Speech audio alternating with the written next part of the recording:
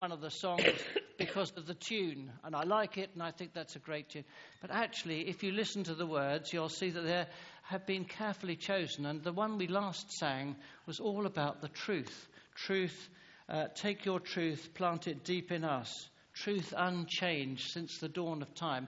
And we're going to be thinking about truth today as part of our series on Christ and the culture in which we live. And so we're going to start with a little test, okay? There are going to be 5 headlines up on the screen, all of which, don't look at them yet, all of which had some traction in the world in which they were received. So they influenced people, okay? And I'm going to ask you whether it is fake news or whether it's based on the truth, okay? Now, you're at a bit of a disadvantage because you don't know the sources from this information. Some of them from different sources where you might think that's a bit suspect. Others where you think, well, yes, that has the mark of truth about it. And I'm going to ask you to be truthful to yourselves, because after each one, I'm going to ask you to put up your hand if you think it's true or whether you think it's fake. And you have to mark yourselves, okay? And those with perfect insight get 5 out of 5. And those who haven't got a clue get 0 out of 5, okay? All right, so here's the first one, right? Donald Trump says his own Republican voters are the dumbest group of voters in the country.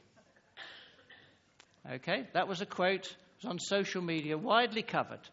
Was it true or was it false? Those who think it was true. I heard it say it on video. Those who think it was false. And the answer is fake news. So even if you saw it on video... Yes. Okay, well, I have to tell you that I have checked these sources, and this is fake news, and I can give you the BBC website where it says so, okay? So, all right, Eileen, let's have a discussion afterwards. Difference, not division. Remember, that's what we're after. Okay. Number 2. Michelle Obama deletes Hillary Clinton from Twitter because of the FBI investigation. This, of course, to demonstrate that even Democrats didn't trust Hillary Clinton. True? False? Who says it's false? I hope you're keeping account. All right, what's the answer? It was fake news. She didn't say that. Okay, next one. The Trump win has more people looking for love. That was a survey by eHarmony about relationships. True or false? True? Are you still counting? False? The answer is it's true. How we do? Who's got 3 out of 3 so far? Listen, you don't need the sermon. You're so discerning. Okay, right. Next, fourth one. Hillary Clinton in 2013 says, I would like to see people like Donald Trump run for office. They're honest and can't be bought. Did she say it true? False? And the answer is...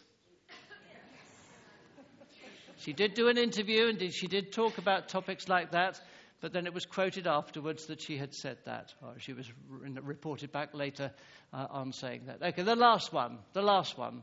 Donald Trump spent over £9 million of taxpayer cash on family trips in 1 month. True? It's the sort of thing you would believe about Trump. False? The answer is...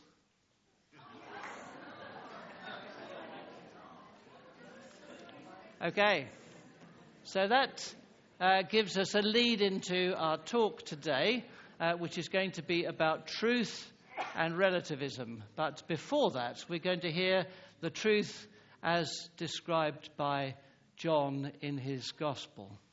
And Ian is going to read that to us.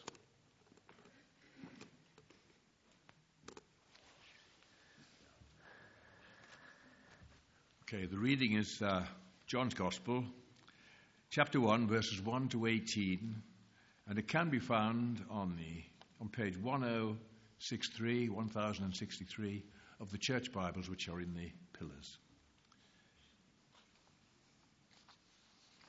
The Word became flesh. In the beginning was the Word, and the Word was with God, and the Word was God. He was with God in the beginning. Through him all things were made. Without him nothing was made that has been made. In him was life, and that life was the light of all mankind. The light shines in the darkness, and the darkness has not overcome it. There was a man sent from God whose name was John. He came as a witness to testify concerning that light, so that through him all might believe. He himself was not the light. He came only as a witness to the light. The true light that gives light to everyone was coming into the world. He was in the world, and though the world was made through him, the world did not recognize him. He came to that which was his own, but his own did not receive him. Yet to all who did receive him, to those who believed in his name, he gave the right to become children of God, children born not of natural descent, nor of human decision, nor a husband's will, but born of God. The Word became flesh and made his dwelling among us. We have seen his glory, the glory of the one and only Son who came from the Father, full of grace and truth. John testified concerning him. He cried out, saying, "This is the one I spoke about when I said, 'He who comes after me has surpassed me, because he was before me.' From the fullness of his grace, we have all received one blessing after another. For the law was given through Moses, grace and truth came through Jesus Christ.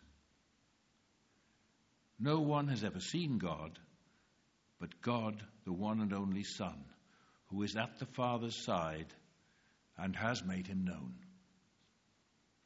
This is the gospel of Christ. Thanks be to God.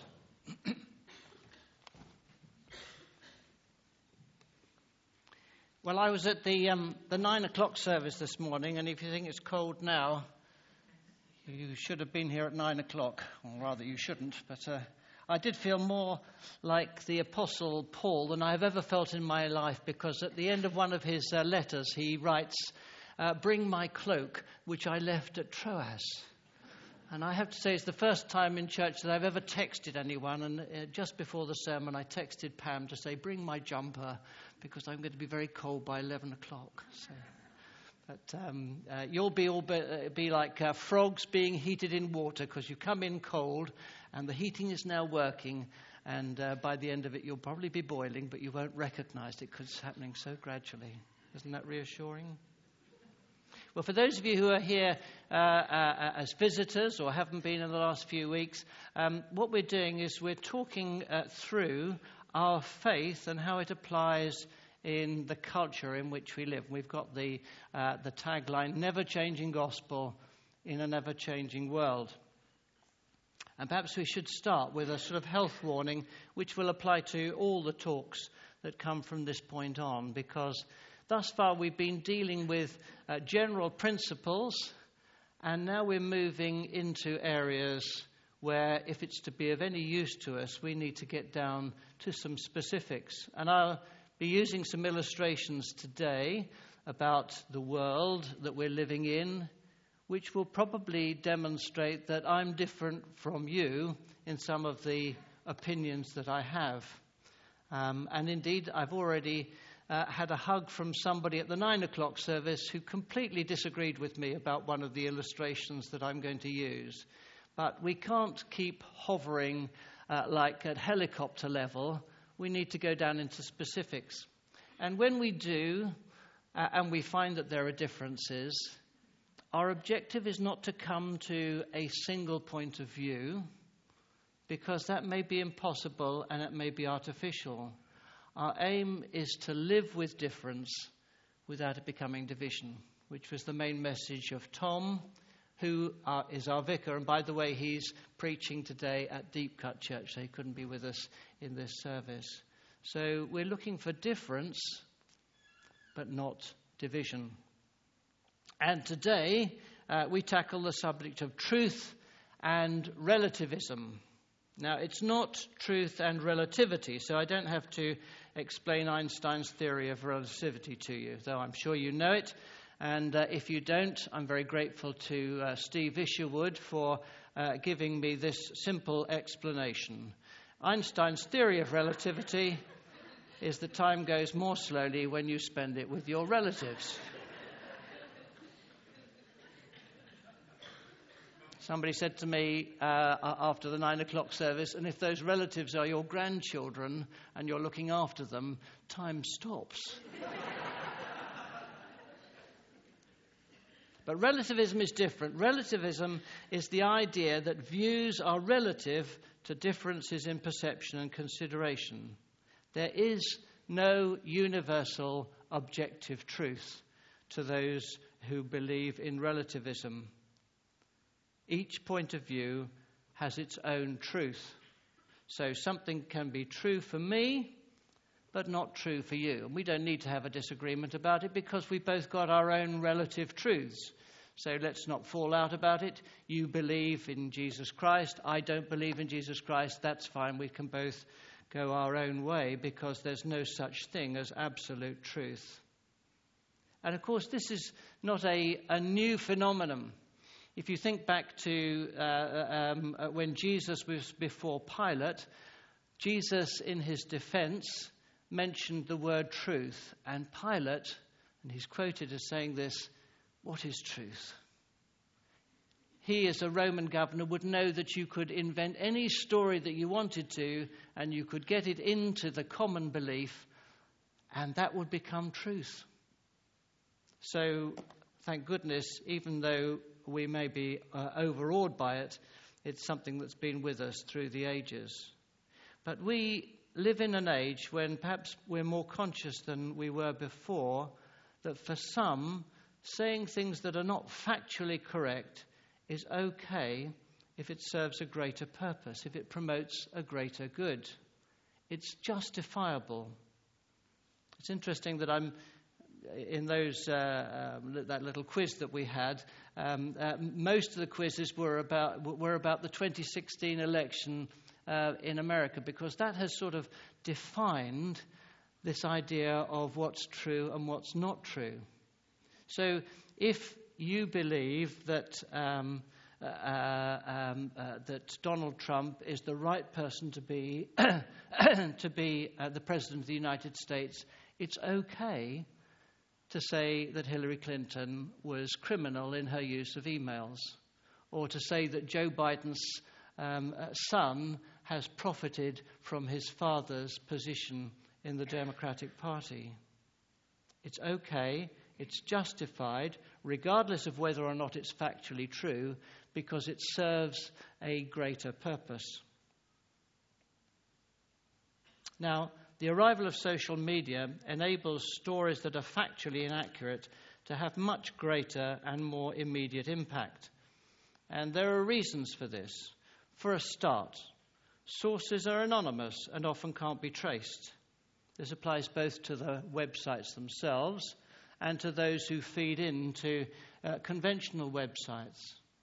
So we know already that in social media, people are much more radical about either what they say about somebody else or about what they believe to be an opinion or the truth. Because they know that they're not going to have to justify it. They know that they can remain anonymous, and therefore truths that might otherwise have been exposed are allowed to fester and to grow. Secondly, people are on information overload. There is so much information sources around to us that it's far too complicated for us to be able to absorb them all and to reach a view. So we have to have something which we can pigeonhole and is simple for us to hold on to. And that links to the third point, which is that bots, short for robots, use algorithms to decide what articles are likely to appeal to which people and feed more of them. I won't tell you what my view on Brexit is. You may already guess it. But I know that if I go onto Facebook, the information that I get all supports my point of view. I don't hear from the other side. And so therefore that creates a roller coaster effect of I become more and more and more entrenched in a particular point of view, and I only hear the arguments on that side. And fourthly, commercially, it's a fact that a fanciful news creates more clicks. More clicks means more advertising revenue, and it's good for business. And so therefore, whether it's accurate or not, those sites that attract this sort of information know that it's going to be good for them financially. But there is an added twist to this. Not only is there more fake news around, there is a growing school of thought that factual accuracy, what we would call the truth, is anyway less important than emotional truth. It's not the facts out there, it's what I feel that becomes the predominant factor in where my stance is. Now, I'm going to give you two quotes, okay? And this is where I fell out with the person at the 9 o'clock service, because she happened to know both of the people who are quoted. I'm not going to tell you who they are, but just look at the first one, okay? Facts don't work. You've got to connect with people emotionally. Anyone like to guess who said that? It was Aaron Banks, who is the chief financier of UKIP. Now, my friend said, yes, but everything can be taken out of context. And she was of the view that that was not seen in its wider context. And that of itself, of course, is changing the facts by only quoting a part of them. Well, how about the second one? You might have a better memory of this. I think people in this country have had enough of experts. Our own MP, Michael Gove, which is a shame because I consider him an expert in many areas. But that's the sort of, and whether he's being, no, friends. I'm not standing for Parliament. Okay. But whether or not it's taken out of context, it's been used time and time again by people who don't support a particular point of view. So we are now, whether we like it or not, living in what's called a post-truth culture. Now, this is not to say that everyone's happy with that. I guess most of us will not be happy with the fact that facts don't mean as much as we thought they did in the first place. Most of us would want to know that objective truth is still the predominant consideration when it comes to making decisions in life. But the fact is that we are living in that world, so what we need to do is to look at what the Bible has to say and then what the implications for us as Christians are. And the first thing I want to say, there are 3 things about the Bible and 4 things about what we might do about it. The first thing about what the Bible has to say, the Bible asserts that objective truth is a reality. It's not a human invention. It's not used simply to try and confound people. It exists because God exists. And that's why we had our reading from John's Gospel. In the beginning was the Word. It's a statement. God was there at the beginning. If you look at Genesis, in the beginning, God created. There's no discussion about it. God is the reality, and God created the rules in which this world is to live. And he sets the rules for how the world ticks, and the world becomes unmanageable if contradictory truths are all true. Now, some will reasonably say, well, that's fine for what you might call scientifically materially provable facts. So I can say Winston Churchill was the Prime Minister of Britain during the Second World War. And that's pretty uncontroversial because people can say, okay, we can find out that. It's more controversial and less provable if I say, and Jesus Christ was the Son of God. Now, we're going to come back to that. I'm going to plant that because in how we react to things, I think we will cover that. But we have to accept that there are truths that are very evidently self-provable, and there are truths that require a little more nuance to it. The second thing about the Bible is that the Bible asserts that truth-telling is fundamental. Here, you'll see on the screen some random, really, because we could quote almost from every book of the Bible about the importance of truth. But here are some. Psalm 52. You love evil rather than good, falsehood rather than speaking the truth. Proverbs, buy the truth, do not sell it. Wisdom, instruction and insight as well. Very telling words from Zechariah. These are the things that you are to do. Speak the truth to each other and render true and sound judgment in your courts. And then Jesus himself, his prayer for the disciples is that they would be sanctified by the truth. Your word is truth. So there are two things about the Bible. The third thing about the Bible is that it asserts that objective facts do matter. And my evidence for that is looking at the book of Acts, where the early disciples became what we call today the apostles, and they proclaimed the truths of Jesus being a human being, but being God as well, of having died, but having been resurrected and sent to glory. And how did they do this? What they did not do is to say, Jesus has changed my life. He really means a lot to me. The 12 disciples became apostles by one criteria only, and that is that they had been witnesses of the death and resurrection of Jesus. So they were the ones who could say, I have been there, I have seen it happen.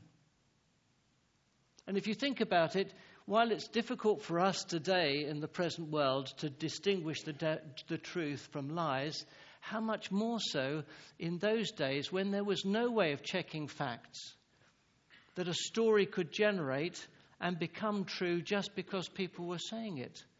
Well, the early apostles recognized that being the witnesses was the best way of demonstrating that it actually happened. And if you weren't a witness of these things, then you couldn't be one of those 12 apostles. Okay, so those are the what has the Bible to say. Now, every good word, whether this is good or not, you can decide. Every good word has to be a so what. What are we going to do as Christians in this age in which there is a changed view about truth? And just remember, this is not a passing phase. What we're seeing today, in 10 years' time, we'll think, gosh, those were the early nursery days of fake news and of influences, because it's going to happen more and more. Okay, so there are 4 things that I suggest that we as Christians can do. The first is to check the facts. Look for reliable sources. Ask yourself whether or not the newspaper you read or the websites that you get your information from have a bias that is actually endorsing a view which is not objectively true. So to be critical, to be open to being corrected.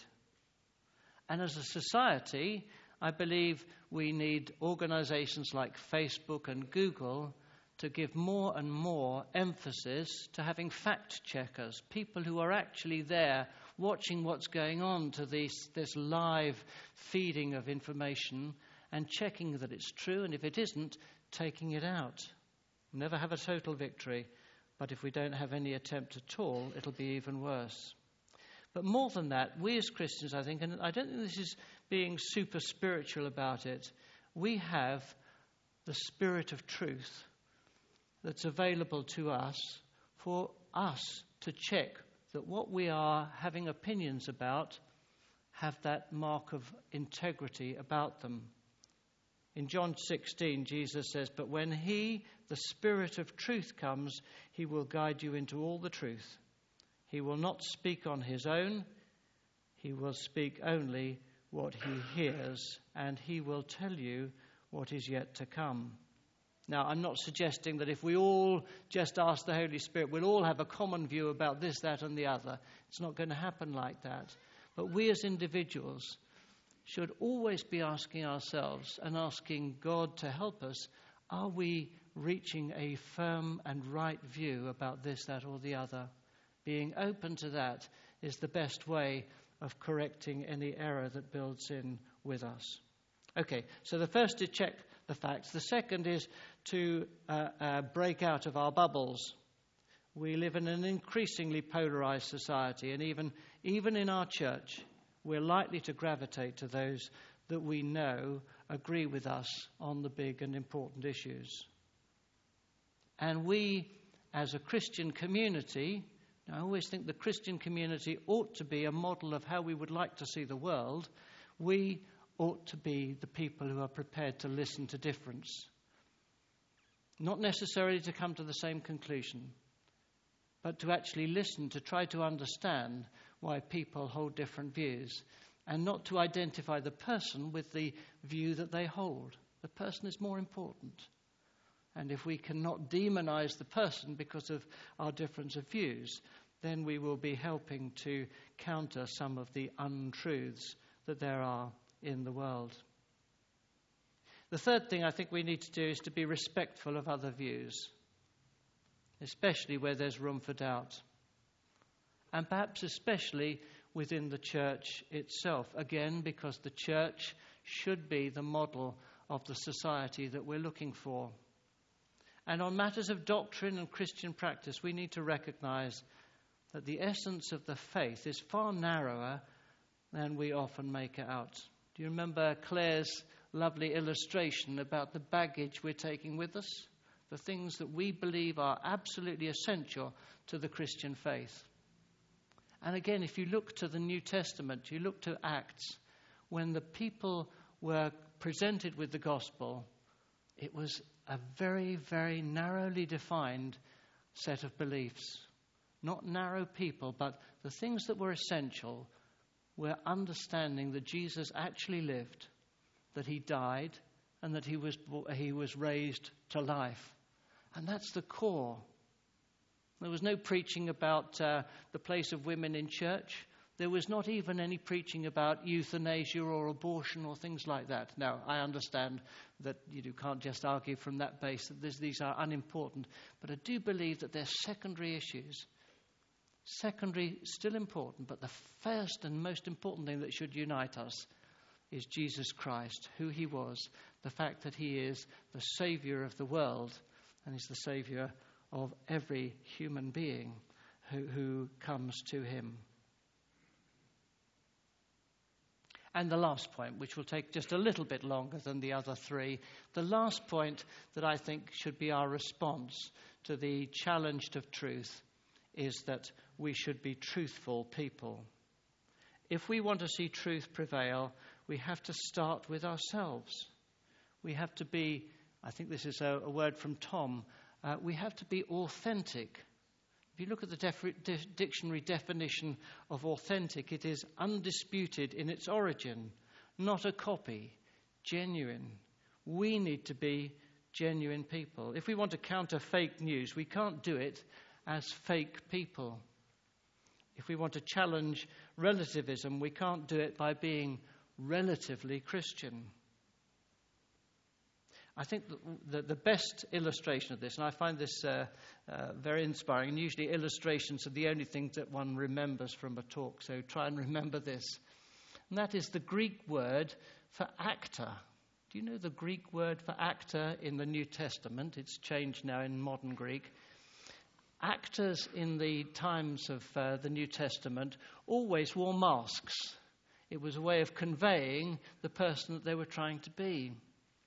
And the word for actor is somebody who is beyond criticism. In other words, not to be taken at face value, because the face was different from the reality behind. And do you know what beyond criticism in New Testament Greek is? Hypocrites. A hypocrite. Not used initially as a criticism. Just don't take this person seriously because the reality is different. Now, unfortunately, for many of us as Christians, we have a mask. We have a set of beliefs and we have a set of practices. And the practices demonstrate the real us, and the beliefs are what we present to other people. And that brings us back to the question of how provable is the truth of Christianity. And the answer is, it's as provable as your genuineness in being a Christian. It's as provable as you not being a fake Christian. And we can distinguish ourselves as Christians in two ways. One is by what we believe, our views about gender or family values or euthanasia or abortion. And these are important. But there is another way, and that is the life that we lead. Contented with what we've got. Capable of coping with adversity without being overwhelmed by it. Showing excessive love that doesn't require any explanation other than that love. Eyebrow-raising love. Being servant-hearted, not worrying about our status, but being concerned to be giving people to others. And I have to say, you don't have to make a decision between the two, because both are important. But I'll tell you what, the one that's most effective in demonstrating the truth of Jesus is the second one. It's not coincidence that the two great commandments, when Jesus is asked to summarize the law, both in you use the word love. Love God and love your neighbor. It's significant that in this reading that we had from the Gospel of John, Jesus, when he's introduced, is described as being full of what? Grace and truth. So Jesus didn't just come to get the truth right. He came to bring grace, which is another way of describing love. And when we are gracious as well as truthful, that's when the truth becomes real to other people. So that's a challenge for us. It's a challenge for me. Am I a genuine Christian? How much of this is mask? Well, I'm not going to score 100% on that. But God loves me and he will continue to work on me. And let's pray also that that will apply to us too. So maybe just a moment of silence while we reflect on that and this picture of, is there a mask there? Am I putting on an appearance to people that belies the truth of the gospel that has transformed my life?